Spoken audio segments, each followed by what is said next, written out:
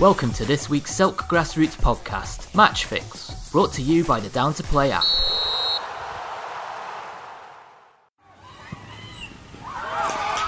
Grassroots football is finally back and we're buzzing. Get Down to Play today, the UK's leading app for next game availability. Download Down to Play from the App Store and Google Play. Welcome to Match Fix, a brand new Selk production podcast bringing you everything you want to know about the women's grassroots game. Episode 9 of Match Fix is here and it's yet another brilliant guest. You could say she's a bit of a triple threat as she combines playing, coaching and a media role. If, like me, you were one of the few lucky Tier 7 players to not have their season curtailed, you will have midweek and double-headed your way to the end of the season, so congratulations for making it there. Some kind of personal news, we had 2 weeks of nervously waiting and watching the table, and it really did go down to the final whistle, and we were able to secure a rather valiant second place in what was an incredibly competitive league for us. It's felt a little bit like 3 seasons in one, I guess. So just a massive shout out to my team for their support both on and off the pitch and for mostly indulging me in all of the random and sometimes stupid ideas I fired at them for the sake of some good social media content. Grassroots football really is the best. In some futsal news, the summer series has been incredibly successful and I actually just wanted to give a little shout out to the commentators because the calibre of commentary has been so incredibly refreshing to listen to, and just the quality of the teams as well has just been really top notch. I bang on about it consistently, but futsal really is so brilliant as a sport and I would encourage anybody to get involved. Good luck to Bolton and to London Helvetia as they play each other in the final this weekend on Sunday and live on BT Sport no less. Also, a congratulations for Sunderland and Watford as both teams see themselves promoted from Tier 3 National League to the Championship. But an even bigger congratulations is in order for my episode 3 guest, Carol Bates. She's been awarded none other than a British Empire Medal in the Queen's Birthday Honours List 2021. A phenomenal achievement for a phenomenal woman. She constantly inspires me and so many other women in football and is proof that there is no age to when you can begin playing football. For now, though, I think the most important thing we need to do is look to the future and the new season. Let us hope that it's an uninterrupted one with a chance for the women's game to really continue on this incredible trajectory of development and growth. Whether that means you're running a Wildcat session, you're trying football for the first time, or you're returning for another season, or maybe you're continuing your coaching journey. Enough from me, and keep listening for part 2. Keep it simple. Get Down to Play today, the UK's leading app for next game availability. Download Down to Play from the App Store and Google Play. Welcome to part 2 of episode 9 of Match Fix, and joining me today is Hannah Duncan, defender at Whiteleaf. Welcome, Hannah. Hello, thanks for having me on. Not at all, not at all. How are you? How's things? How's life? Yeah, not too bad, thank you. Starting to get a bit busy again now. Things are opening up and we're allowed to do stuff. So yeah, starting to get back to the 100 miles an hour life that I was living pre-COVID. So it was nice having the break in between, but yeah, absolutely. Getting there, thank you. Yeah, no worries at all. So, as I mentioned, I am going to ask you about lockdown. No, it's a little bit of the theme of the podcast as we are still kind of currently, well, hopefully at the tail end of the pandemic. But yeah, how kind of did lockdown treat you? Obviously, we were all without football and stuff like that. So yeah, how did you get on? Yeah, I mean, difficult without football. I think that took up, prior to COVID, maybe 4 to 5 days of my week at least, with training, playing, coaching, and I've got a season ticket at Chelsea as well, so that was another day of the week gone, or every other week. So yeah, to have all that time back all of a sudden was a bit of a culture shock, but in some ways also kind of nice. But no, definitely glad to be getting back to things again and getting back to football and having the girls back coaching and things like that. So that'll be nice. Just looking forward to getting back to Stamford Bridge next season as well. Nice, absolutely. Did you take up anything kind of interesting or bizarre whilst you were in lockdown without any football? Some people started learning a language, people were like reading, all this sort of, I mean, that's not bizarre, is it? But yeah, was there anything new that you kind of introduced to your life to kind of... Do you know what? I'd love to say that I've learned all these new skills and all these brilliant new things that I can now do, but absolutely not. No, I did try and pick up Spanish again. I did Spanish many years ago for GCSE. So I did the whole download Duolingo app. Other apps are available. That everyone seemed to be doing, and got up to about a 100-day streak at one point, but that has tailed off completely, and I've basically forgotten that app even exists on my phone now. So that was very short-lived. But otherwise, no. Well, other than starting a new magazine, so I'm sure we'll come on to that at some point. But that was more luck than judgment. That wasn't pre-planned by any means. So no new skills or anything like that. I looked into about 100 different things and what can I buy off Amazon, what can I download, and none of it ever happened. So short answer is no, not really. Do you know what? That's so okay as well. I feel like a lot of people felt like a little bit pressured to be like, right, I've got to make the most this time. I've got to learn this, this and this. But actually, I feel like we're in the middle of a pandemic. It's actually okay not to do anything and just be like, okay, I'm just gonna get through this is what I'm gonna do. Like, it's totally okay to have done that as well, rather than being like, yep, I'm gonna do these millions of things and like better myself as a human and all that. Yeah, I have plenty to keep me going anyway. So I always liked reading and watching various box sets and whatever else. So I wasn't bored at any stage. Nice, cool, lovely. Right, okay, let's get into it then. So tell me your footballing story. Like, where did football start for you? When did you start playing? All that jazz. Well, it's 100%, I'd say, my dad's fault. So, as I said, I've got a season ticket at Chelsea, which I've had since I was 5. So, yeah, I was kind of thrown into it from a very young age, and never really looked back. So I kind of started playing at, like, you know, the local leisure centre, like going to like the after-school clubs and things like that, and the holiday camps and stuff like that. That for me locally were run by like Wimbledon and Crystal Palace and teams like that. And then I think I started playing in a little league team when I was about 9. It was an all-girls team. There was only like 4 teams in this girls' little league. It's not exactly the most competitive. And then, just kind of been playing ever since then, really. So it's been my entire life, and I assume it kind of always will be. So, playing, coaching, watching, basically everything except refereeing. That's the one area I've not got into and quite frankly don't intend to. So, otherwise it's pretty much been everything I've been interested in forever. So nice, cool. That's interesting. So have you always just played in a girls' team? You've never kind of played with boys as well? Sorry, you cut out a little bit there. That's okay. You say about girls? No, as I was saying, have you always played in girls' teams, or have you ever played with boys? Yeah, that's interesting. Yeah. Always girls' teams, never played mixed football, ever really. To be honest, I think probably missed out a little bit. I think it can probably really help your development, especially as a younger player. But yeah, never really had the opportunity. So I started, as I say, in a girls' little league team, and then kind of just played in girls' teams forever. I think when I was younger, you could only play mixed up until like 12. Yeah. And ever since then, they've kind of increased the age up to whatever it is now, 18 or something. But so I never really had much of an opportunity to be honest. Oh, that's fair enough. It's kind of bucks the trend a little bit as well, I guess, because I think most of the players I've played with have kind of played with boys. And I think often you kind of hear, even sort of when you look to professionals, and most of them have kind of started playing with boys. So it's kind of interesting that you kind of had that path. But in the playground at school, but nothing any more formal than that. Yeah, absolutely. So what teams did you play for? Sorry.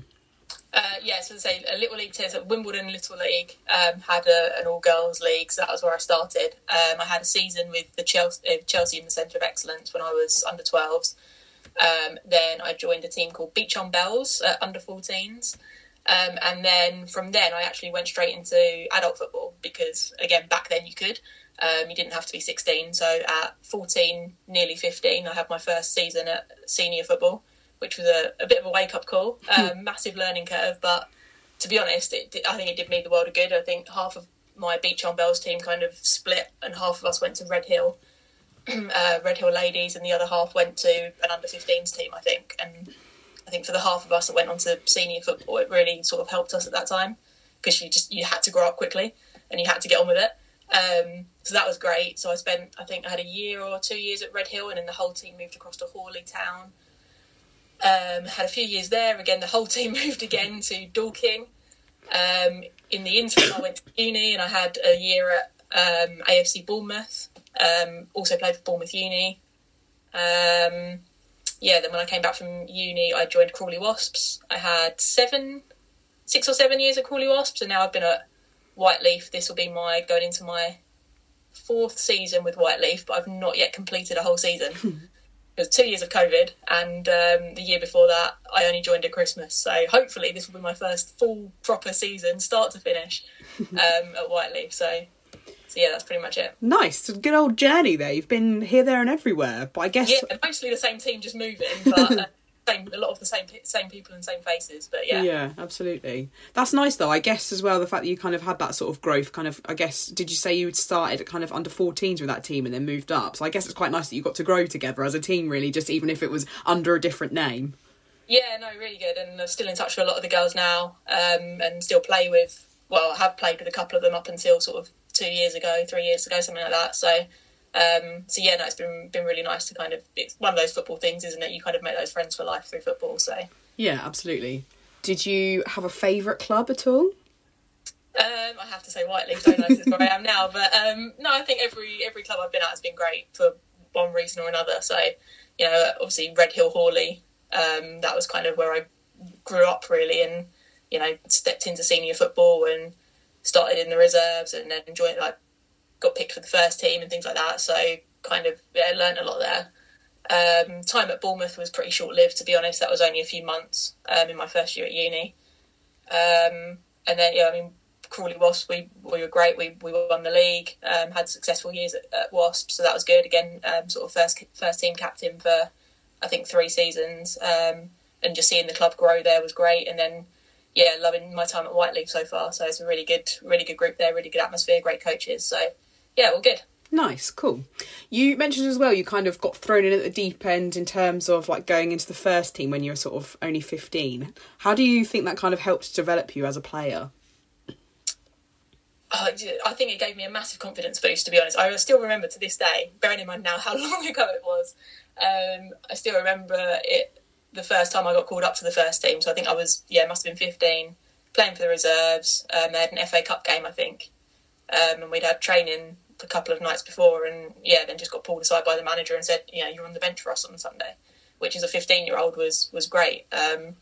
Bit of a shock to the system. I think I got maybe 5 or 10 minutes at the end of the game, something like that, and to see the step up and the sort of physicality and the technical ability of players, and just even the sneaky tricks of the trade and all that kind of thing that as a 15-year-old you're pretty oblivious to. And it was a great learning curve, and then was just able to kind of push on from there really, and became a sort of fixture of the first team over the next few years. So to be able to do that from such a young age, I think really helped me in my development. And I think, looking at it now, I mean, I coach under 14s now, and think when I was their age, I was about to step into senior football, and you think for them, or for some of them at least, it would be great for them to have that opportunity. I know women's football's moved on a lot in that time, and perhaps, the comparative levels now are very different. So perhaps, they'd find it a bit harder than I did, because the standard is better now. But yeah, I think it's a shame that they don't have that opportunity, but at 16 it would still be good for them to step up and to have that experience as soon as possible, I think. Yeah, absolutely. Super interesting that is, I think. Yeah, so you mentioned as well that you were captain when you were at Crawley. Like, how was that? What was that like? Did you enjoy being captain? In bits and pieces, yeah. No, I think obviously it's always a privilege to be selected as captain and to have that trust from the coaches and from your teammates and things like that. And I think I've kind of always not necessarily gone out to be a captain or gone out to be a leader in any way, but I just think from my experience in football, as I said, from being involved in such a young age and watching football from a young age and things like that, I think probably I read the game quite well and kind of have those attributes. You know, might not have the best technical attributes, but have kind of the reading of the game and things like that. So I'm kind of able to see things and kind of share that information with other players and that kind of thing. And so I guess it was great to do it for a few years. It's a bit of pressure sometimes, and you always get picked out by the opposition. If you've got that armband on, they kind of, target you a bit or expect certain things of you or whatever. But it was great to do it, and I guess it's nice to now be able to take that step back at the same time and just kind of let someone else do it. But it doesn't stop me being any as loud as I normally am anyway. So nice, cool. You also mentioned when you were at uni, you played kind of AFC Bournemouth for a little bit, and then you played for Bournemouth Uni as well. Did you play did you play those simultaneously, like alongside each other, or? Yeah, there was a lot of football going on at uni. To be honest, it was my first year. I think I ended up training 2 or 3 times a week, playing 2 matches. And then I think I played for the uni futsal team as well in my first year. So it was pretty much 6 or 7 days a week. And to be honest, it was too much. I ended up, hating football by the end of that season. I think the standard of the uni team wasn't great. We just about survived relegation. And the standard just wasn't very good. AFC Bournemouth, I was on the bench a lot. So I wasn't always getting, good game time for them. So I kind of didn't really have a happy medium. And I think it was just, it took up a lot of my time. It was a big commitment around trying, a uni lifestyle as well. So I think it kind of killed my love of the game for a little bit. And then as it happens, the start of the following season, I got injured and ended up being out for sort of 6 or 8 months. And that was probably the best thing that could have happened because it forced me to just take that break and take that step back. So that probably allowed me to carry on sort of being involved and playing for as long as I have been, because at the time I was, pretty much ready to walk away. So I think that injury actually saved things a little bit. Yeah, a little bit of a sliding doors moment there then, I guess. Yeah, nice. pretty much. You mentioned futsal as well. I'm a big hyper of futsal on this podcast. I talked a lot about it with Lou Barry from Northampton Women as well in episode 6. And did you watch any of the kind of futsal series recently? The final was happening this weekend. I can't say I did. To be honest, get involved. It's so good. Honestly, it's great. It's great. Yeah, I have seen some before, and it's like the pace is unbelievable, and the skills and stuff. It's that's definitely not how we played it when I was at uni. It was very much the football team getting roped in, and we basically played it like indoor 5-a-side football. We did not play it how you should play futsal in any way, shape, or form at all. Yeah, I think. Do you know what? I think a lot of people, when you say futsal to them, they're like, "What?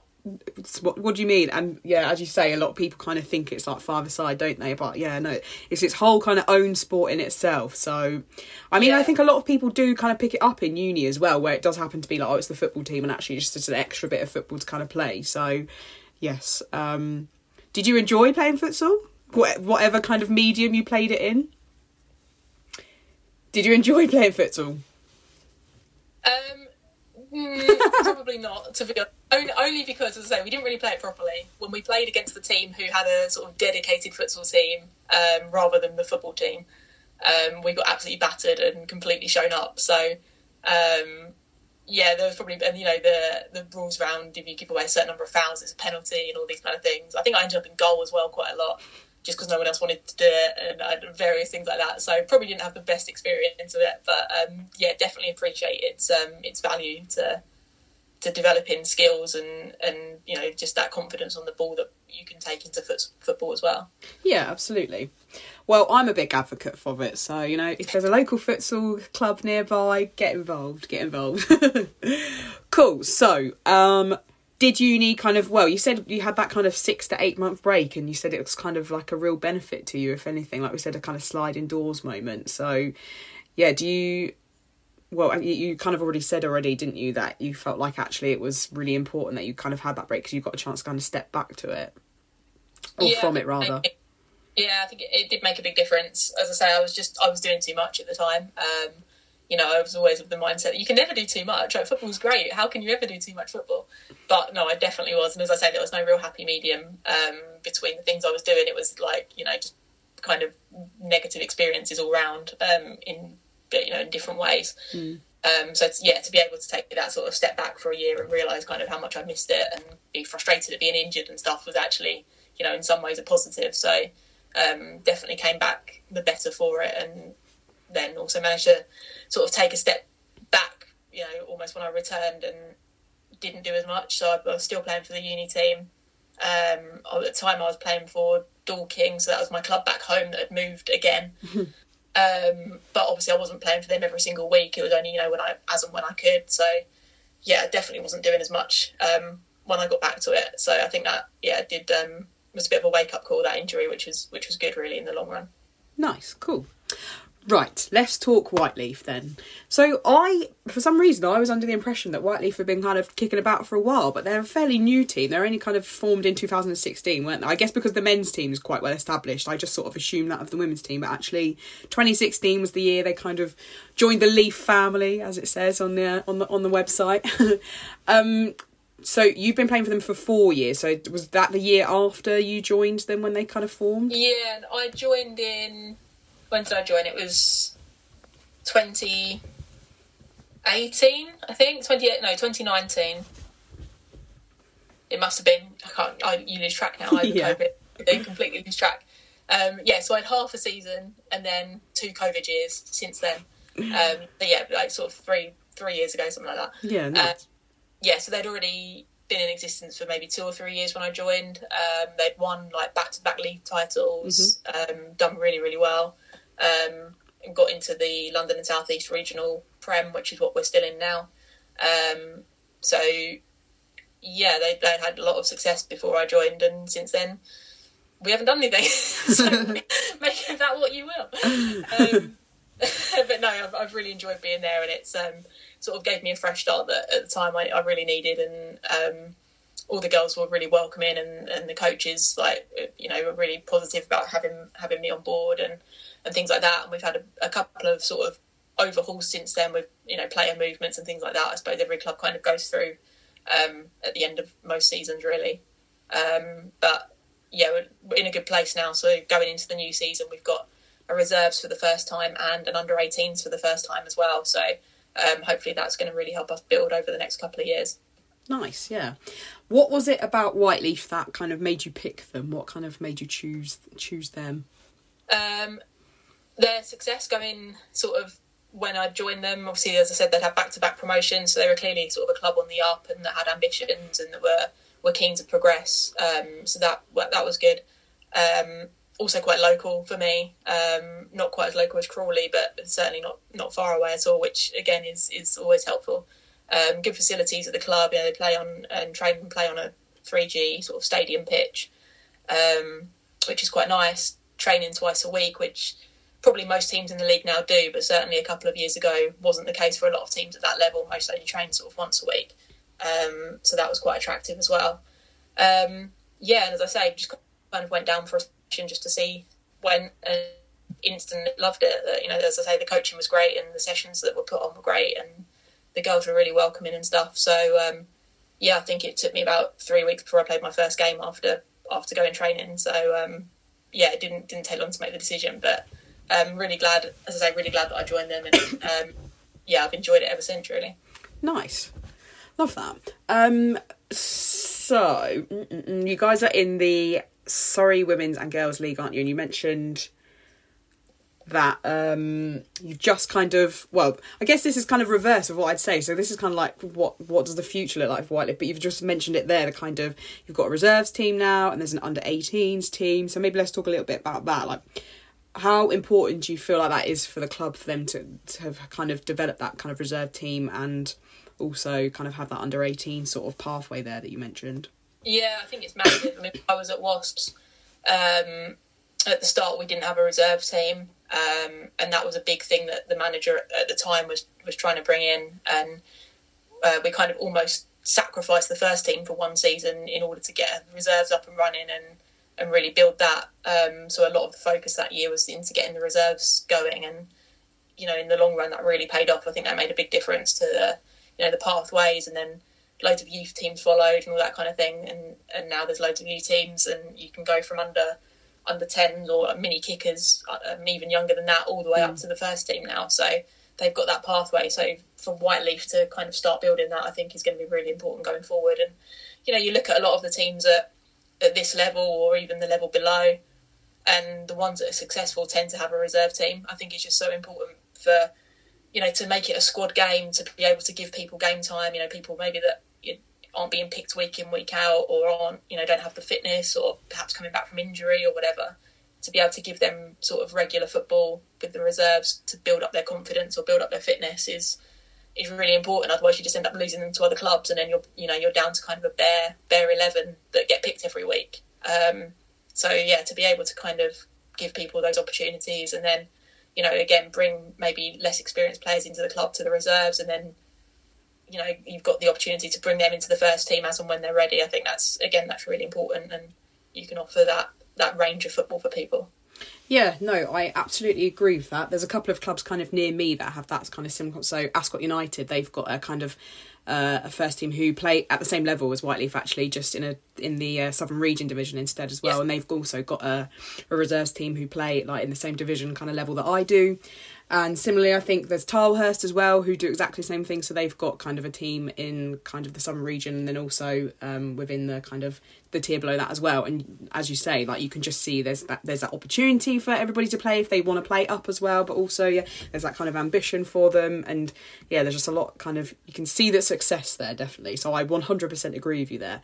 And I'm sure I've probably missed off a load of other clubs, which is actually slightly embarrassing on my part, considering I spend a lot of my time writing about them. But yeah, I totally agree with what you're saying there.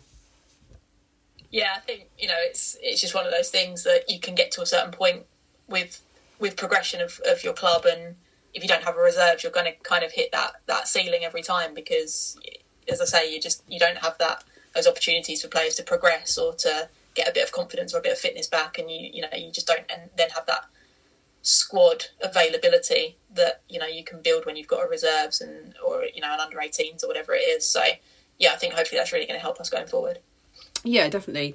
I think I've mentioned it a couple of times as well, as I feel like we're probably tipping the balance on this now as well, especially, but it always feels like there's a slight gap in kind of women's football, especially at the lower levels, where where there isn't an under 18s kind of pathway, is that you can kind of play football you can play football, like you say, as like mini kickers and stuff like that, and then get up to kind of under 15s, and then if there isn't that kind of like next team up, like the under 18s, they're kind of, you get that drop off there, and then they're a bit like, well, I don't feel confident enough to go and play senior football, but also I kind of still want to carry on playing. So the fact that they've decided to introduce that under 18s, I think it's so important to kind of have at the club, definitely.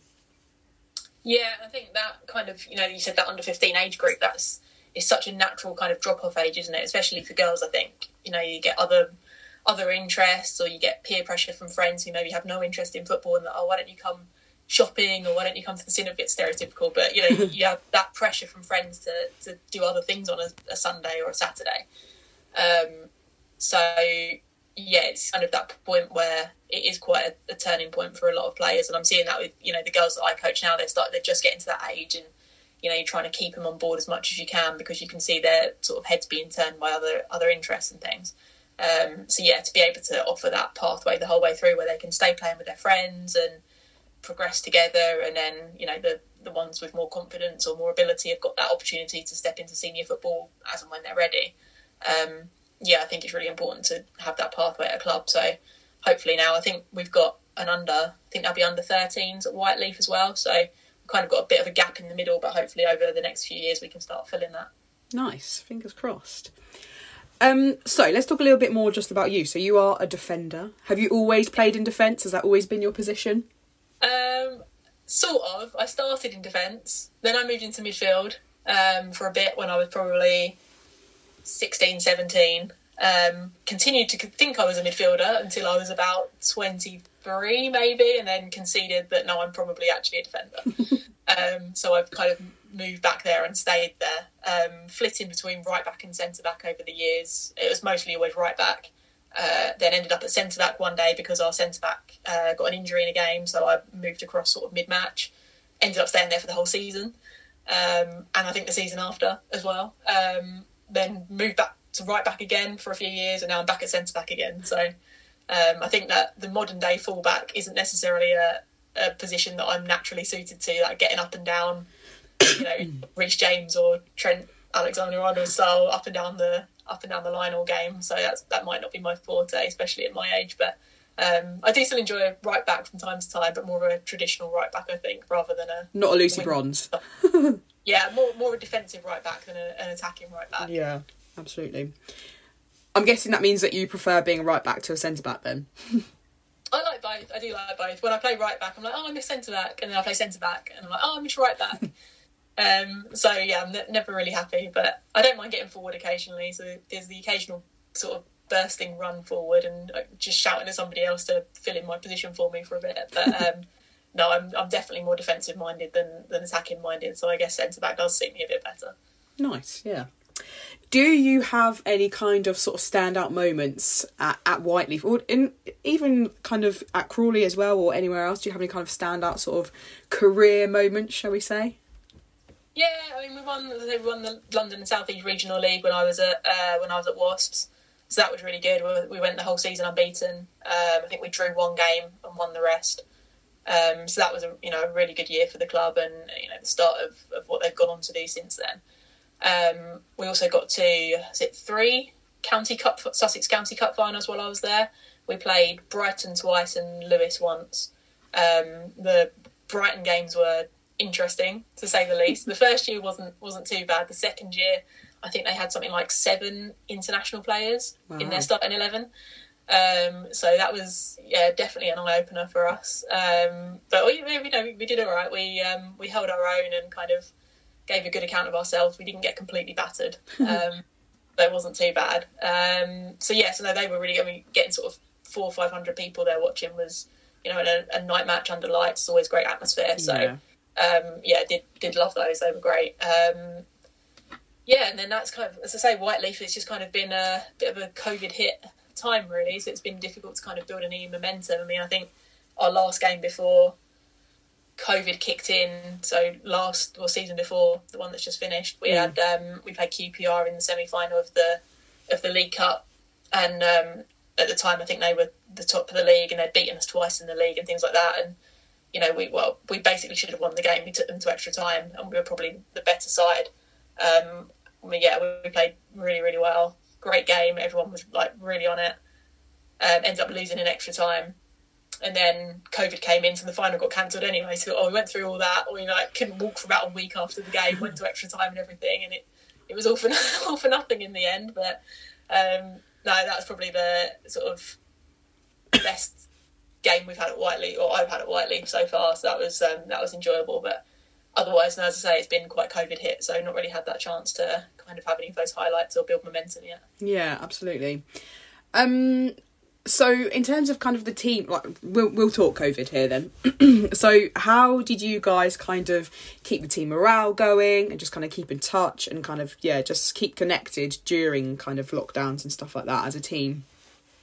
Thanks everybody else in the world, Zoom came to the rescue for a lot of it. So we had we did quite a lot of fitness sessions over Zoom, especially to start with, and sort of during the November lockdown. Yeah. Obviously we only had sort of a month of lockdown then, and then we knew we'd be back playing and stuff like that, so it's quite easy to keep motivated and to keep going and to do some like online hit sessions together as a team and all that kind of thing, and a bit of ball work and stuff like that. So that was quite easy to do because you always had the focus of we're going to be back on whatever it was, the 3rd of December or whatever.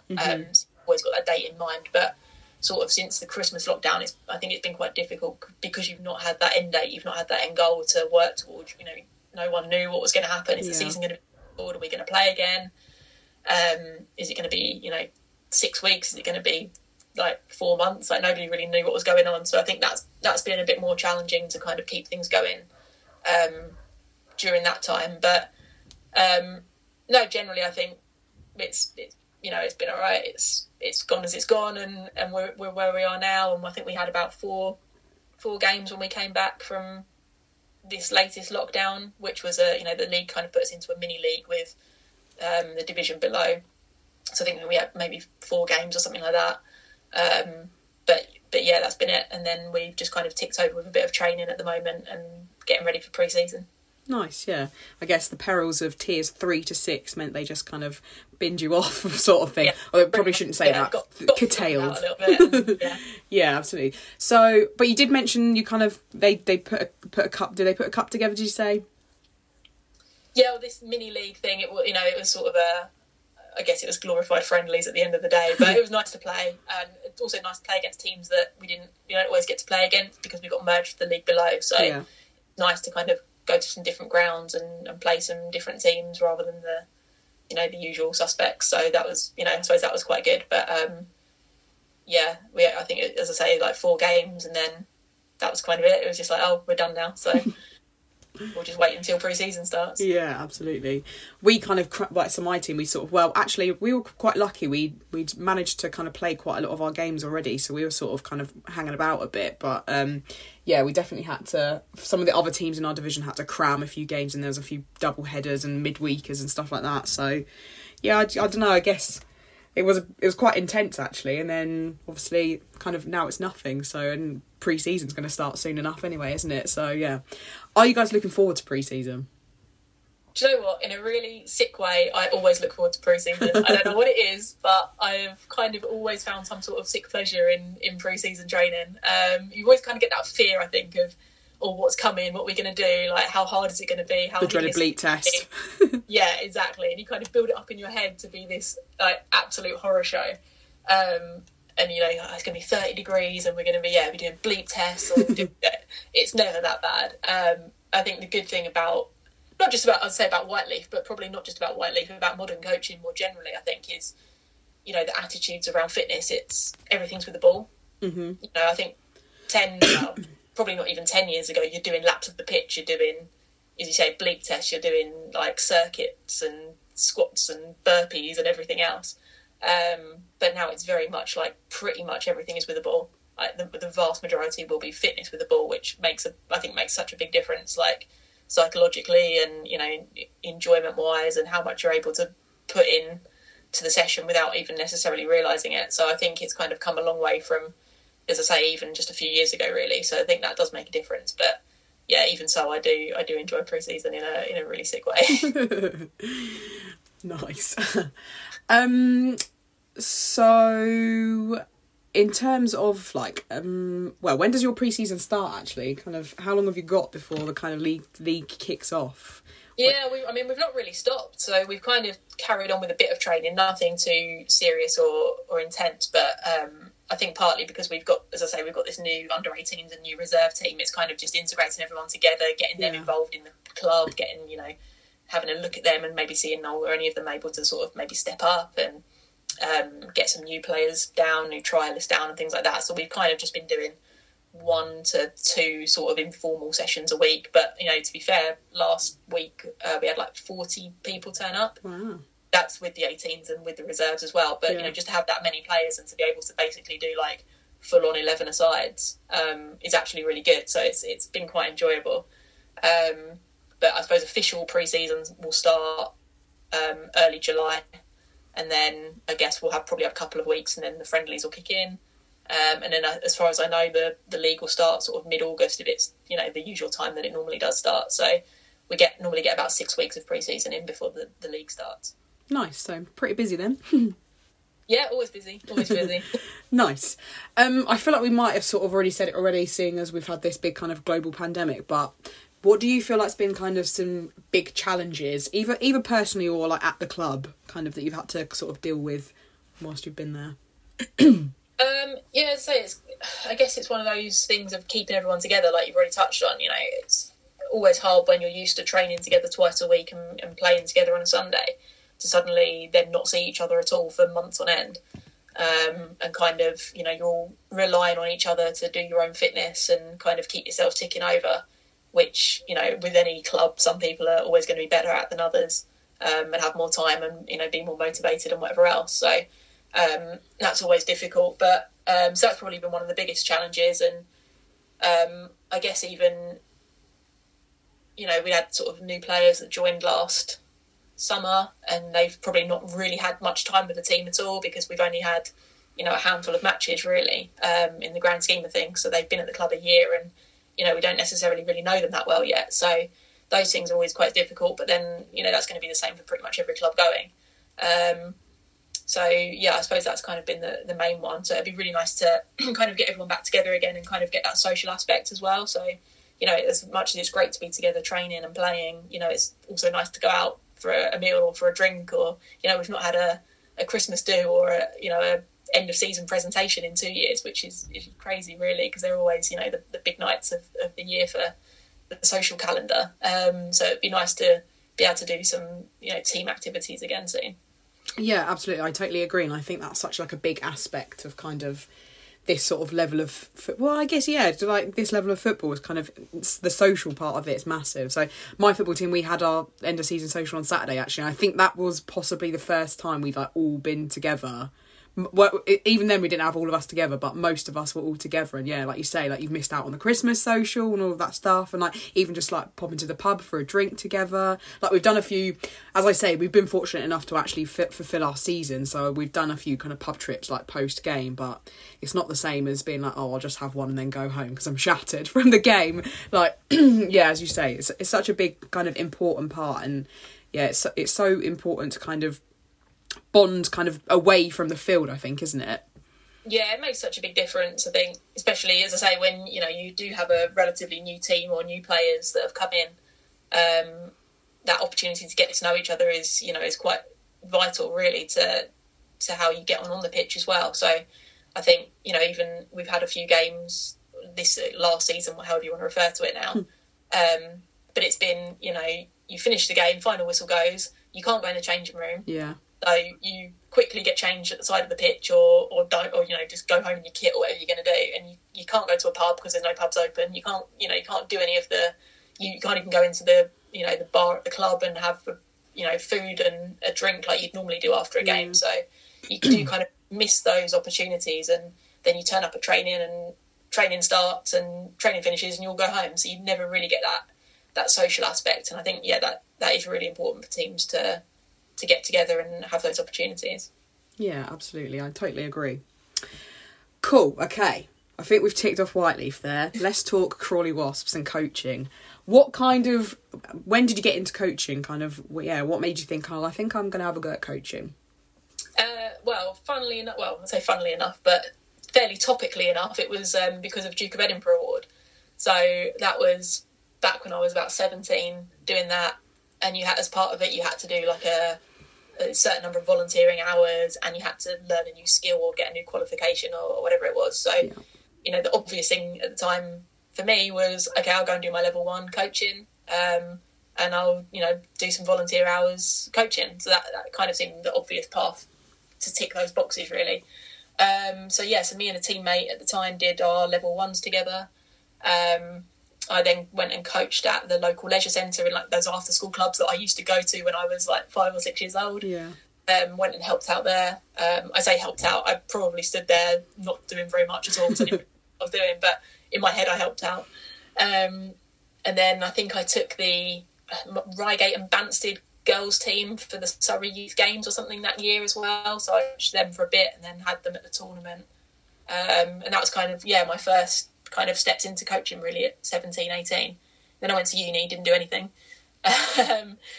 Then after uni, I thought, okay, I want to get back into this again, so I'm going to do my level 2. Mm-hmm. I did my level 2 when I was about 21, 22. Again, wasn't really doing any real coaching, just kind of, at the time, to be honest, wanted the badge. Yeah. With a view to doing it at some point in the future. So that was kind of that, really. And then a few years after that, I started coaching or helping out with some of the coaching at Crawley Wasps. So the first team coach at the time, who was obviously my coach, he also worked with, I think they were like the under 11s or under 10s or something. Mm-hmm. And their training session was immediately before mine was due to start. So basically I just got there an hour early, helped him out, and did that for a few years, well, maybe a year or two, and then kind of been with them ever since. So so I've had an under 11s team, then they're now under 14s, and I've had them the whole way through. So they'll be going into under 16s next year. But no, I absolutely loved it. Did my UEFA B a couple of years ago as well. So yeah, it's now definitely, it's gone from kind of a thing that I just kind of wanted to tick a box or kind of get a badge for the sake of it, and maybe at some point in the future I'll coach, to now absolutely loving it. Like thinking about coaching all the time, always reading stuff, always like planning sessions, always listening to podcasts or webinars or whatever. No, I absolutely love it. So at some point, I'd love to do my UEFA8 at some point and take it a bit more seriously, and maybe even move into it full time at some stage. Nice, yeah. I really love that you've kind of had them since under 11s as well, and then they're now under 14s, and obviously going to take them into under 16s. It must be so like fascinating and so kind of heartwarming, I guess, to kind of see the kind of growth of them. Yeah, in some ways. They're now like taller than me, which is not okay. They've gone from being sort of half my height to, literally now most of them are taller than me. We actually had a session a few weeks ago, and I split them into two groups. And they were discussing things in their groups, and I was talking to one of the groups, and the other group wanted something, and they were turning around saying, "Oh, like Hannah, where's Hannah?" And I was literally standing like 2 meters away from them with the other group, but because I was like not taller than any of them, I was wearing the same kit. They didn't even recognise me, and I was like, "Oh God, that's embarrassing." When they're now basically my height or taller. So that's one thing I didn't really consider when I started taking them, was, oh look, they're so cute and they're so little, and now suddenly not so much. But no, I love them, they're great. I've got a really good relationship with all of them, and it's been brilliant to watch them kind of grow as players and as people too. And you've kind of gone from them being under 11s, and you kind of guide them through and things like that, and now they're kind of at the age where you can have a bit of a laugh and a bit of a chat with them, and it's it's a bit of a different dynamic, but in a really good way. So no, it's been great to see them kind of grow up, really. Yeah, absolutely. Do you have a kind of coaching philosophy? I feel like that's quite like an intense word, philosophy, but do you feel like you have a little kind of coaching philosophy? Yeah, I do. It's always changing. It's always changing. So I think it's one of those things that you kind of start with when they're the girls are under 11. You think, right, this is the philosophy, and this is what we're going to do, and it kind of has to grow as they grow, really, because their experiences change, their like needs and motivations and everything else change. So you kind of have to grow with it a little bit. So I mean, for me at the moment, well, it's not about winning at all. It's great when they win, and they love it when they win, and I love it when they win. But they don't get anything out of it if they beat a team 8-0. Yeah. The same, they're not going to get anything out of it if they lose 8-0. It's got to be about their development. I think that's first. Enjoyment and development are the two key things for me, really. And giving all of them as many different experiences as possible, challenging them as much as possible. My big things are around developing decision makers and leaders, really. Like, I don't want to be on the sidelines dictating to them like a PlayStation game, because that's not going to do them any good going forwards. Because what about when I'm not there? What about when they're at a different club? What about if they can't hear me on the other side of the pitch or whatever? They've got to be able to make their own decisions. That's something I'm really big on with them, and making sure they're kind of equipped and confident to do that. And as I say, leadership as well, I think is a big one. Like, they don't have to be the loudest on the team or anything like that. It doesn't have to be that kind of leadership, but to kind of find their own path and find their own way to be a leader, and as many of them as possible. I think that's really important, not just for football, but outside of football as well, and to give them that confidence and, as I say, those experiences that they're not all going to play football forever. Probably very few of them, really, as we say about, they're getting to that drop-off age now where we probably will lose some of them. Some of them might play socially for a few years. Some of them might, go on to, Brighton RTC trials or Chelsea RTC trials, and, they might develop from there. But I think to be able to equip them to take those skills into school or into work or into whatever else they want to do, I think that's really important for me as well. Yeah, absolutely. It sounds a lot like you kind of recognise that you've got a real variety of them there. I really like the thing you said about quiet leadership as well. I think we both listened to Jake Humphrey's High Performance podcast, don't we? Yeah. I can't remember who they were talking about, but they were talking about someone who is a kind of a quiet leader on that, and about how you don't have to be like the loudest in the room to be the one who's kind of leading. So I like that as well, because I think I am under I am not in any position to be a leader in my club at all. Like, I'm very new to football still and stuff like that. But yeah, I'm not sure where I'd sit in terms of leadership in terms of that. But I do like the idea that people are beginning to kind of recognise that actually you don't have to be the loudest in the room to still kind of have a presence about you and stuff like that. So yeah, it's really interesting that you've kind of noticed that. And I think that's so important that you're kind of instilling that in them as well. So yeah. I think there's all sorts of ways of being a leader as well. So I mean, you say you're new to football, but that doesn't stop you leading by example. It doesn't stop you training the hardest or turning up on time or, listening when the coach is speaking or, whatever it is. Those are all forms of leadership in my eyes anyway. So I think, as I say, I've got a big mixed group of players. Like, some of them are, technically brilliant, really capable players. Some of them maybe not so much, but, that doesn't mean that they can't lead in certain ways by, as I say, running the hardest or, asking sensible questions or, whatever it is. There's always ways that they can lead, even if they're not, the most knowledgeable in football or the most tactically or technically able in football. They can set the example in all sorts of ways. Yeah, definitely. I like that idea, definitely. I might have to steal that for my Wildcats. I know they're only 5 to 11, but Never be too young. I think it's the young better, really, to start instilling that. Yeah, absolutely. I think that's kind of really important in terms of if we kind of speak on a more sort of broader scale for women's football. I think I've said this a million times, but we are really tipping the balance in terms of kind of women's football, and that it's just on such an upward trajectory, isn't it? That why can't we be kind of producing kind of leaders and instilling this kind of idea of leadership, and not even necessarily leadership actually, because obviously you're always going to get people who are not interested in leadership and they do just kind of want to play football, but just knowing that they actually do have that opportunity and that chance and every right to kind of be there from as young as 5 and even younger with the little kickers and everything like that. Like, why not? Yeah, definitely. And it's that confidence as well, I think, making sure that they've got the confidence to do it and knowing that, they don't have to be the loudest, they don't have to be the best player on the team to take, that on and lead by example. As that can be anybody and that can be in any walk of life as well. So they can take it away from football and say, I'm going to be a leader at something else that I do if I go to Brownies or if I go to, whatever else it is that I do outside of football. Perhaps I don't want to be the loudest on the football pitch, but I can take those skills and it can serve me well in other areas. Yeah, definitely. So you mentioned you'd quite so you've done your UEFA B, haven't you?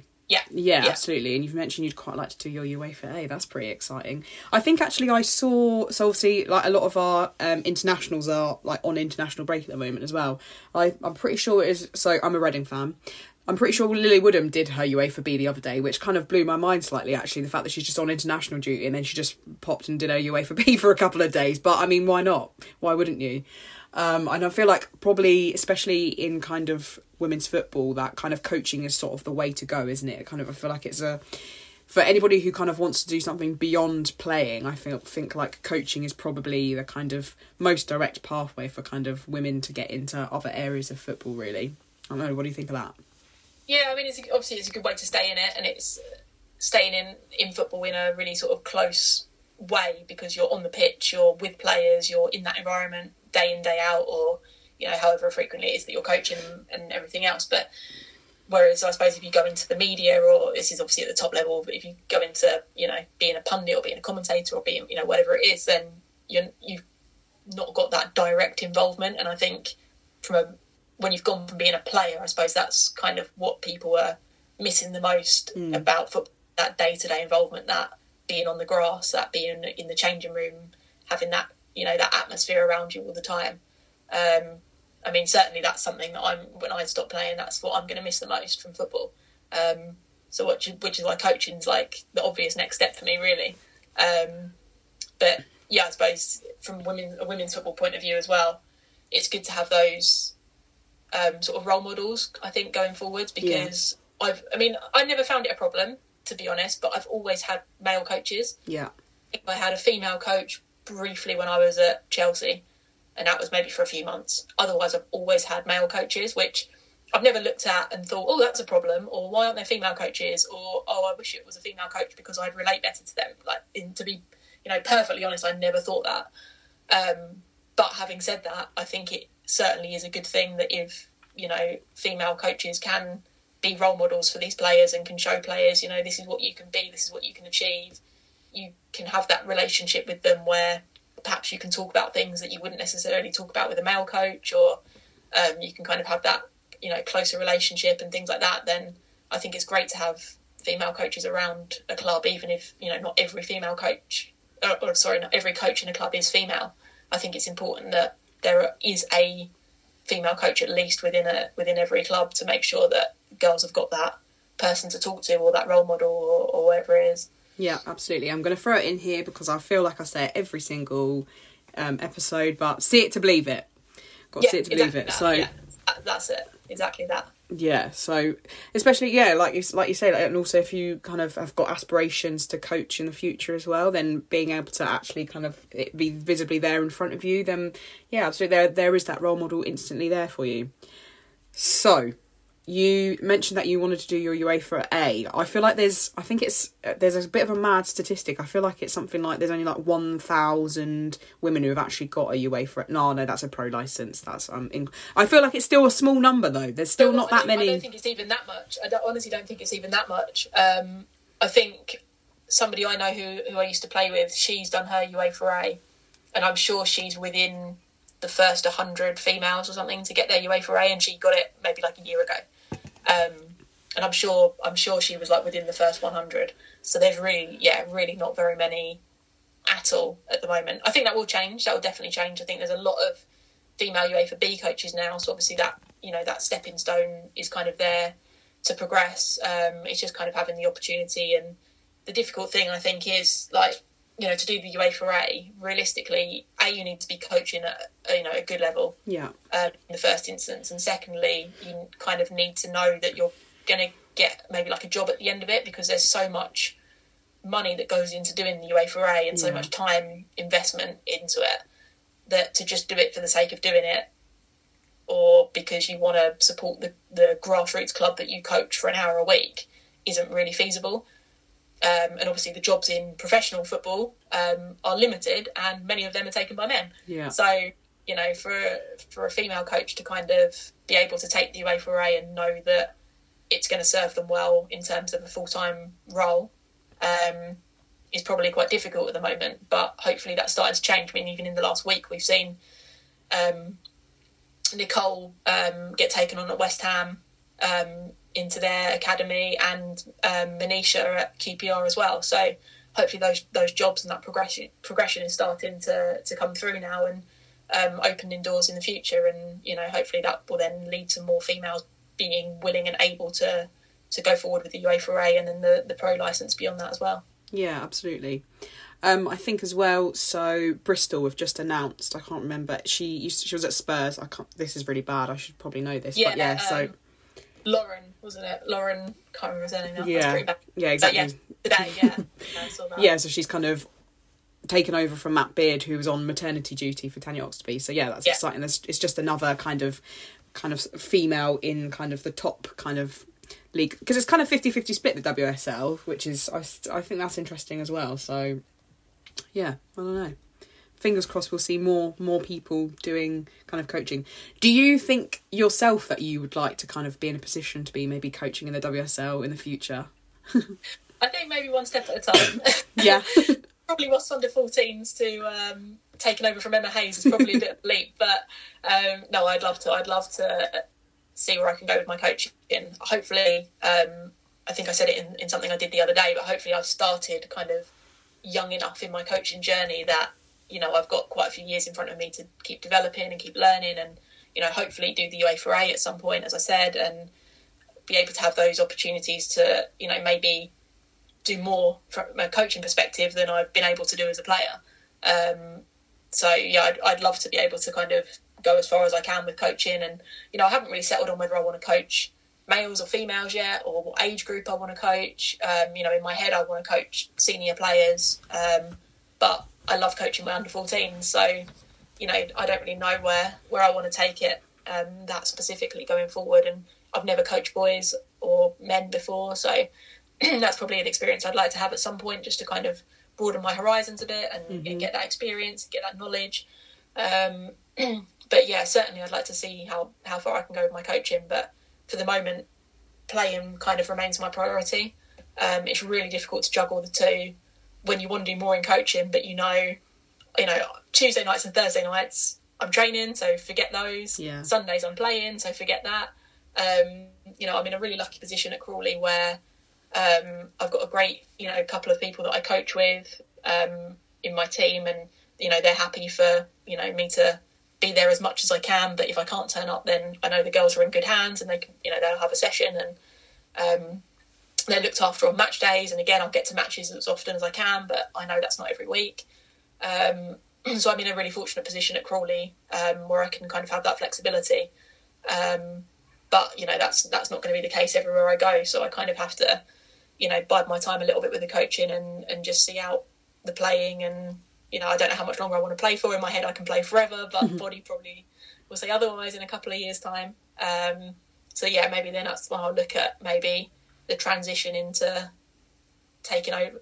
Coaching takes over a bit more of my time than playing does. But yes, that's probably just one for the future, really. Nice. Possibilities are endless, fingers crossed. Okay, cool. So we've talked briefly about lockdown at the beginning, so let's go back to lockdown and the fact that you decided to start women's soccer coaching, and you are the editor of the magazine. Yeah. That's very exciting. Tell me more about that. Well, so my degree from Bournemouth is actually in journalism, so I have a journalism background. Nice. I've worked in journalism / PR for like 10 years now, so that is my background. It just happened to be that back in October time, I think, I was approached on LinkedIn by a random message from this guy saying, do you want to set up do you want to edit a magazine about women's soccer coaching? And I was like, yes, that sounds great. Like combining two things that I love doing, so that sounds perfect. And no, it turns out he was the managing director of a company that owns Soccer Coach Weekly, which people might be a bit more familiar with, and a few other titles as well, like Elite Soccer, Rugby Coach Weekly, and a few others as well. So he was looking at setting up women's soccer coaching and women's rugby coaching at the same time. Mm-hmm. So obviously sort of trawled LinkedIn and was looking for people that were like a writer or a journalist and a coach as well, and female. Mm-hmm. So, quite a niche group, which probably maybe I was the only person that fell into that group. I have absolutely no idea. Yeah. But anyway, so he approached me and I was really keen to do it. So kind of been doing that since October. So our first issue came out in December. We're now working towards issue 8, I think it is, which I can't believe where the time's gone. It's crazy. But no, I've absolutely loved it so far. It's been great. Having the opportunity to kind of network with coaches. I've learned loads as well from different coaches submitting articles that have been great and have been really informative and interesting. And we kind of have a mixture of session plans and like tips and ideas and feature interviews with coaches. We've had people like Dawn Scott from the FA. We did a big piece about the menstrual cycle in our 3rd issue, I think. Mm-hmm. And she'd kind of driven that with the US women's national team and is now back working with the FA and doing the same thing. So that was really interesting. And we've spoken to people like Amanda Cromwell, who's a big coach in America. So she's with UCLA. James Clarkson, who's Houston Dash's head coach in the NWSL, people like that. Just done a great piece with a coach called Amy Griffin, who is with OL Reign in America, and she's also the head coach of the US women's national deaf team. Nice. So we did her around communication and the importance of communication and how she's able to communicate with these players on the deaf team who've all got different needs. Some of them are, do sign language. Some of them can read lips. Some of them basically do charades to get their message across and stuff like that. So, and then obviously she's working at OL Reign as well. So with, hearing players and things like that. So that, distinction between the two and how she copes with it as a coach, really, really fascinating. I really enjoyed that one. So we've got great stuff like that. And as I say, just sort of any coach from, grassroots level 1 through to, as I say, like Super League or NWSL, that contribute to it. So we kind of hit all bases and kind of try and support female coaches and all coaches working in the female game really is our kind of remit. Yeah, fascinating stuff. It looks like it's been really successful, and I'm very excited to write my own post for it as well. Look at that. Which is interesting, actually. I haven't read that article that you mentioned about the Earl Rain kind of death thing. I haven't read that, so I'm definitely going to have a little look at that. Try and scale that down to Wildcats level. There's a lot of good takeaways from it. So even down to Wildcats, just the importance of communication and kind of getting your message across and being inclusive to people and things like that. It was, really, really good piece. And we've got a podcast on it as well. So, if you don't want to sit there and read an article, you can listen to her speak, and she's great. So nice. I love that. Yeah, sounds brilliant. Sounds really successful as well. And, I guess kind of, as you say, it's like a real nice mix of the kind of two of your worlds like meeting together. Kind of, I guess that's what this podcast is for me as well. Kind of, I like listening to podcasts. I spend so much of my life listening to podcasts. I actually need some extra hours in the day just to listen to podcasts. Honestly, there's so many podcasts and just not anywhere near enough time. I've downloaded so many that have been sitting on my phone for like months, and I just can't get to them because every time I go to listen to one, I'm like, oh, I'll download that one as well. And it just gets out of hand. But yeah, absolutely. Can you let us in on any of the kind of future? So I know you kind of tagged a couple of people in kind of a tweet the other day about it, kind of a little sneaky peek of stuff like that. So what have you kind of got coming up? Yeah, so coming up in July, we've got a couple of really good pieces with, so there's a coach in America called Erica Suter, who you'll find, I think she's Soccer Queen or Fit Soccer Queen on Twitter. But she's great, so she works with female athletes from a sort of fitness, physical perspective. We all sort of know about the link between female athletes and ACL injuries and things like that. So she kind of works around those areas and preventative measures and kind of building up female strength and, agility and speed and everything else. So we've got a really good piece from her coming up. Another American coach, Shay Haddo. She does a podcast called, I think it's like Alpha Confidence podcast. If you want another one to add to your list.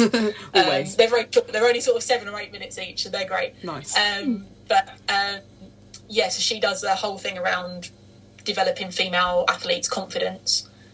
Specifically, I think she's written a book as well, so she's done a piece around that, which again, I think, for female athletes, I think, well, for any athlete, but for females, there's such a confidence issue, not just around football or sport, but just generally in life. I think there's a confidence thing for a lot of, like, teenage girls especially. So that's a really interesting piece that we've got coming up. We've got all sorts, I can't really say I've written that massive list of people that I tagged in, and I now can't remember any of them other than those two, but as I say, we'll have some more stuff coming up. So we normally have like a Wildcats coaching session in each issue. Then we'll have more like a 3-part session plan aimed at kind of older players as well. So we'll have all of those, and our sort of main interviewee, who I can't reveal for next month because I don't know who it is yet, but we will that nailed down soon. And then so as I say, just kind of a lot. We've got a piece around philosophy, or developing your coaching philosophy, as we spoke about earlier. We've got that coming up. I think September we're going to have quite a big focus on coaching as a mother, and how clubs can help support mums, and what support they can give, and that kind of thing. So we've got a few pieces on that. That's kind of inspired by United Soccer Coaches in America. They've got a group called Mums Who Coach, like an advocacy kind of group. Yeah. And I was on a webinar with them a few months ago that was really insightful and really interesting around that space, because that's not something I have any knowledge of at the moment. Yeah. So that was really interesting. So I thought, actually there's loads to talk about in terms of how mums can be supported in coaching and what they can do and what clubs can do and things like that. So we'll have a few pieces on that in September. But watch your space, I think. Nice. That sounds super exciting. You're wearing so many hats. I love it. It's really great. No, it's just... There's a lot of hats. Yeah, absolutely. It's just brilliant as well that you're kind of giving a voice to kind of so many people with kind of, just with this publication. Absolutely. Really, really enjoying kind of dipping in here and there to reading things. But I'm definitely gonna have to just read cover to cover at some point. I'm just gonna have to take a day off work or something just to kind of listen to podcasts and just catch up on all the publications that I've not read yet.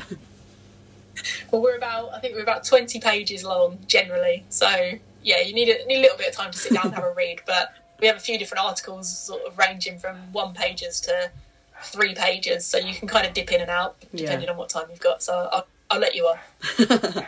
Nice, cool. Right, we are going to go to quickfire questions now. This is the part where you get to kind of bait out your teammates a little bit. But you can also veto some questions if you like. There's one particular question that normally gets vetoed, to be honest. But we'll see. Sometimes you might just want to, just reveal it all. So, who is always late? So that'll be Susie Davis, 100%. I reckon she's going to be my answer for most of these, actually. So I've played with Susie for years. We were at Wasps together, now we're at Whiteleaf together. And, she is late for absolutely everything all the time. Nice. And then has to go to the toilet as well before we leave. So she'll be late and then need to go to... Nice, yeah. I think there's definitely a few people like that at our team as well. So, I think there's probably one particular person at every team that's always like, oh, where's the toilet? I need a wee. Yeah, absolutely. I think it's like a nervous wee thing. She'll be like, oh, how long till... Because I need to know when to go. Should I go yet? Yeah, absolutely.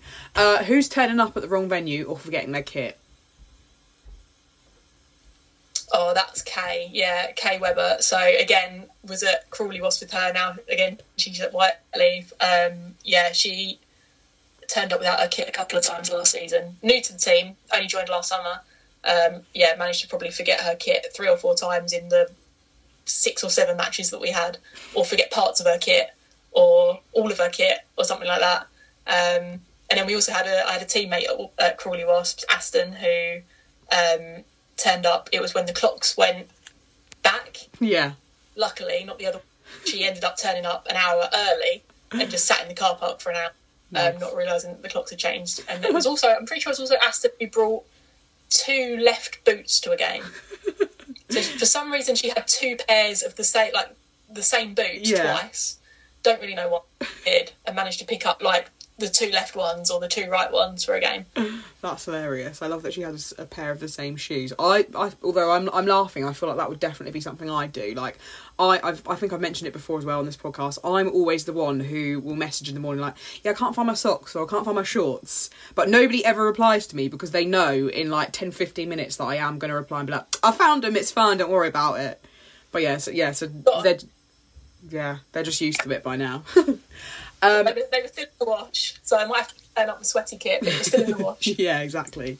Who is scoring your winning goal? Definitely not me, I know that much. God, that's a good question. That's actually a difficult one. We weren't the most prolific in front of goal last season, if I'm honest, so picking out one person is tricky.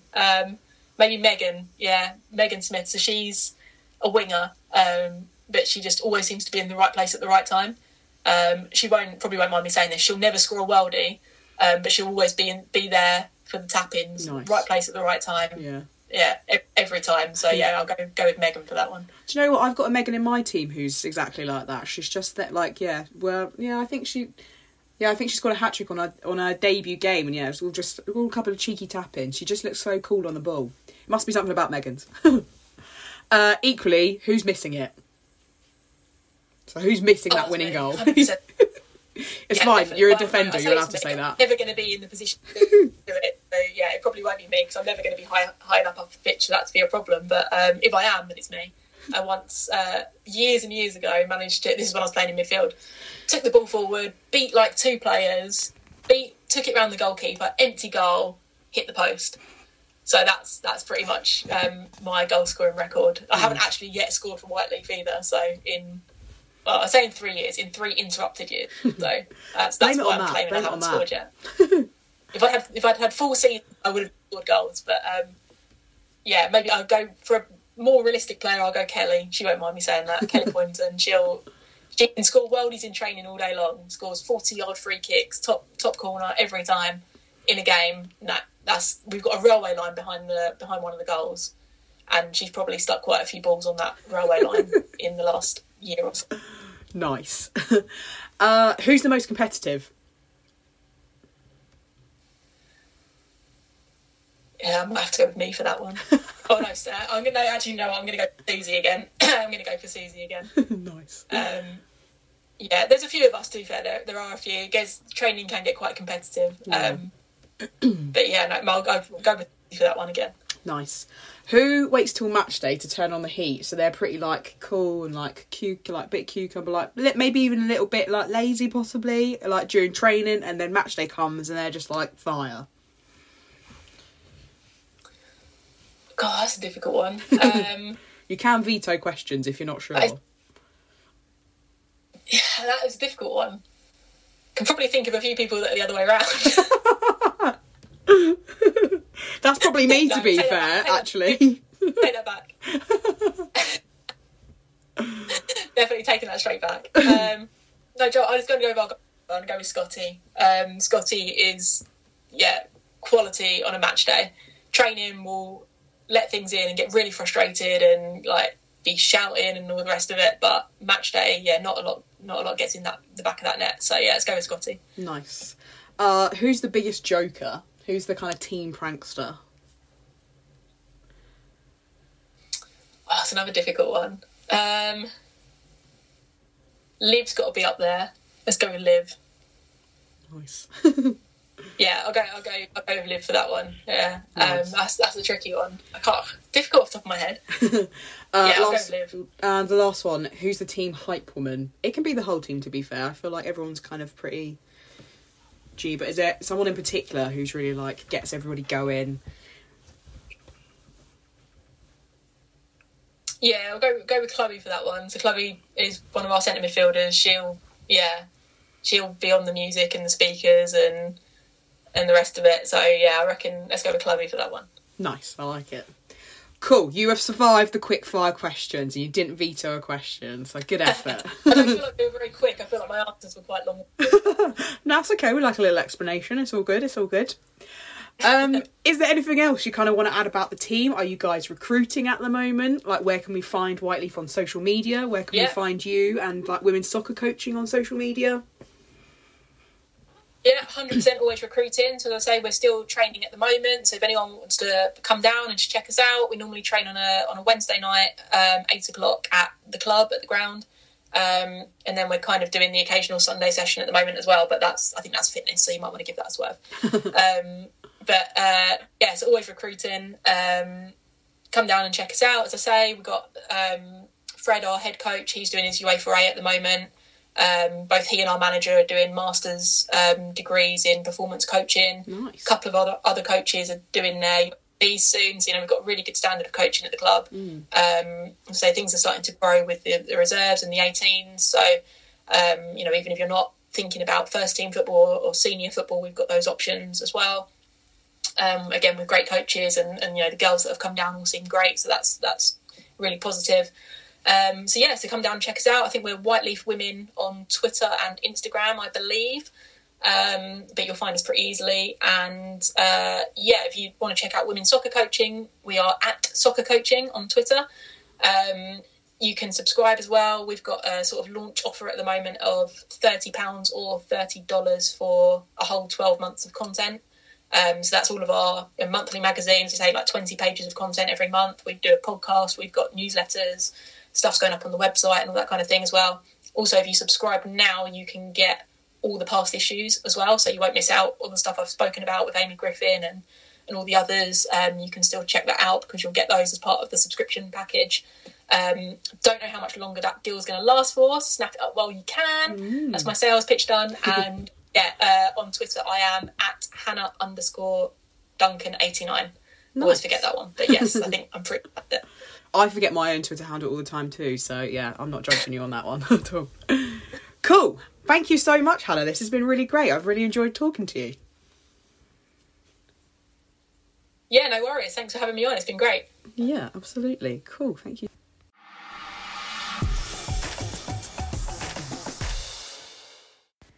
And thank you to you, the listener, for tuning in to episode 9 of the latest series in this Selk podcast production. Expect to hear many more interviews from those involved in the women's grassroots game, as well as news, history, and everything else in between. And remember, it's okay not to be okay. So if you ever want to reach out, I'm always happy to chat football, or anything else for that matter. Feel free to get in touch with me on social media. Stay safe out there, wear a mask, wash your hands, follow the guidelines, and catch you all soon for episode 10. I've been your host, Abby, and you've been listening to Match Fix. This week's Selk podcast was brought to you by Down to Play, the simple app for next game availability.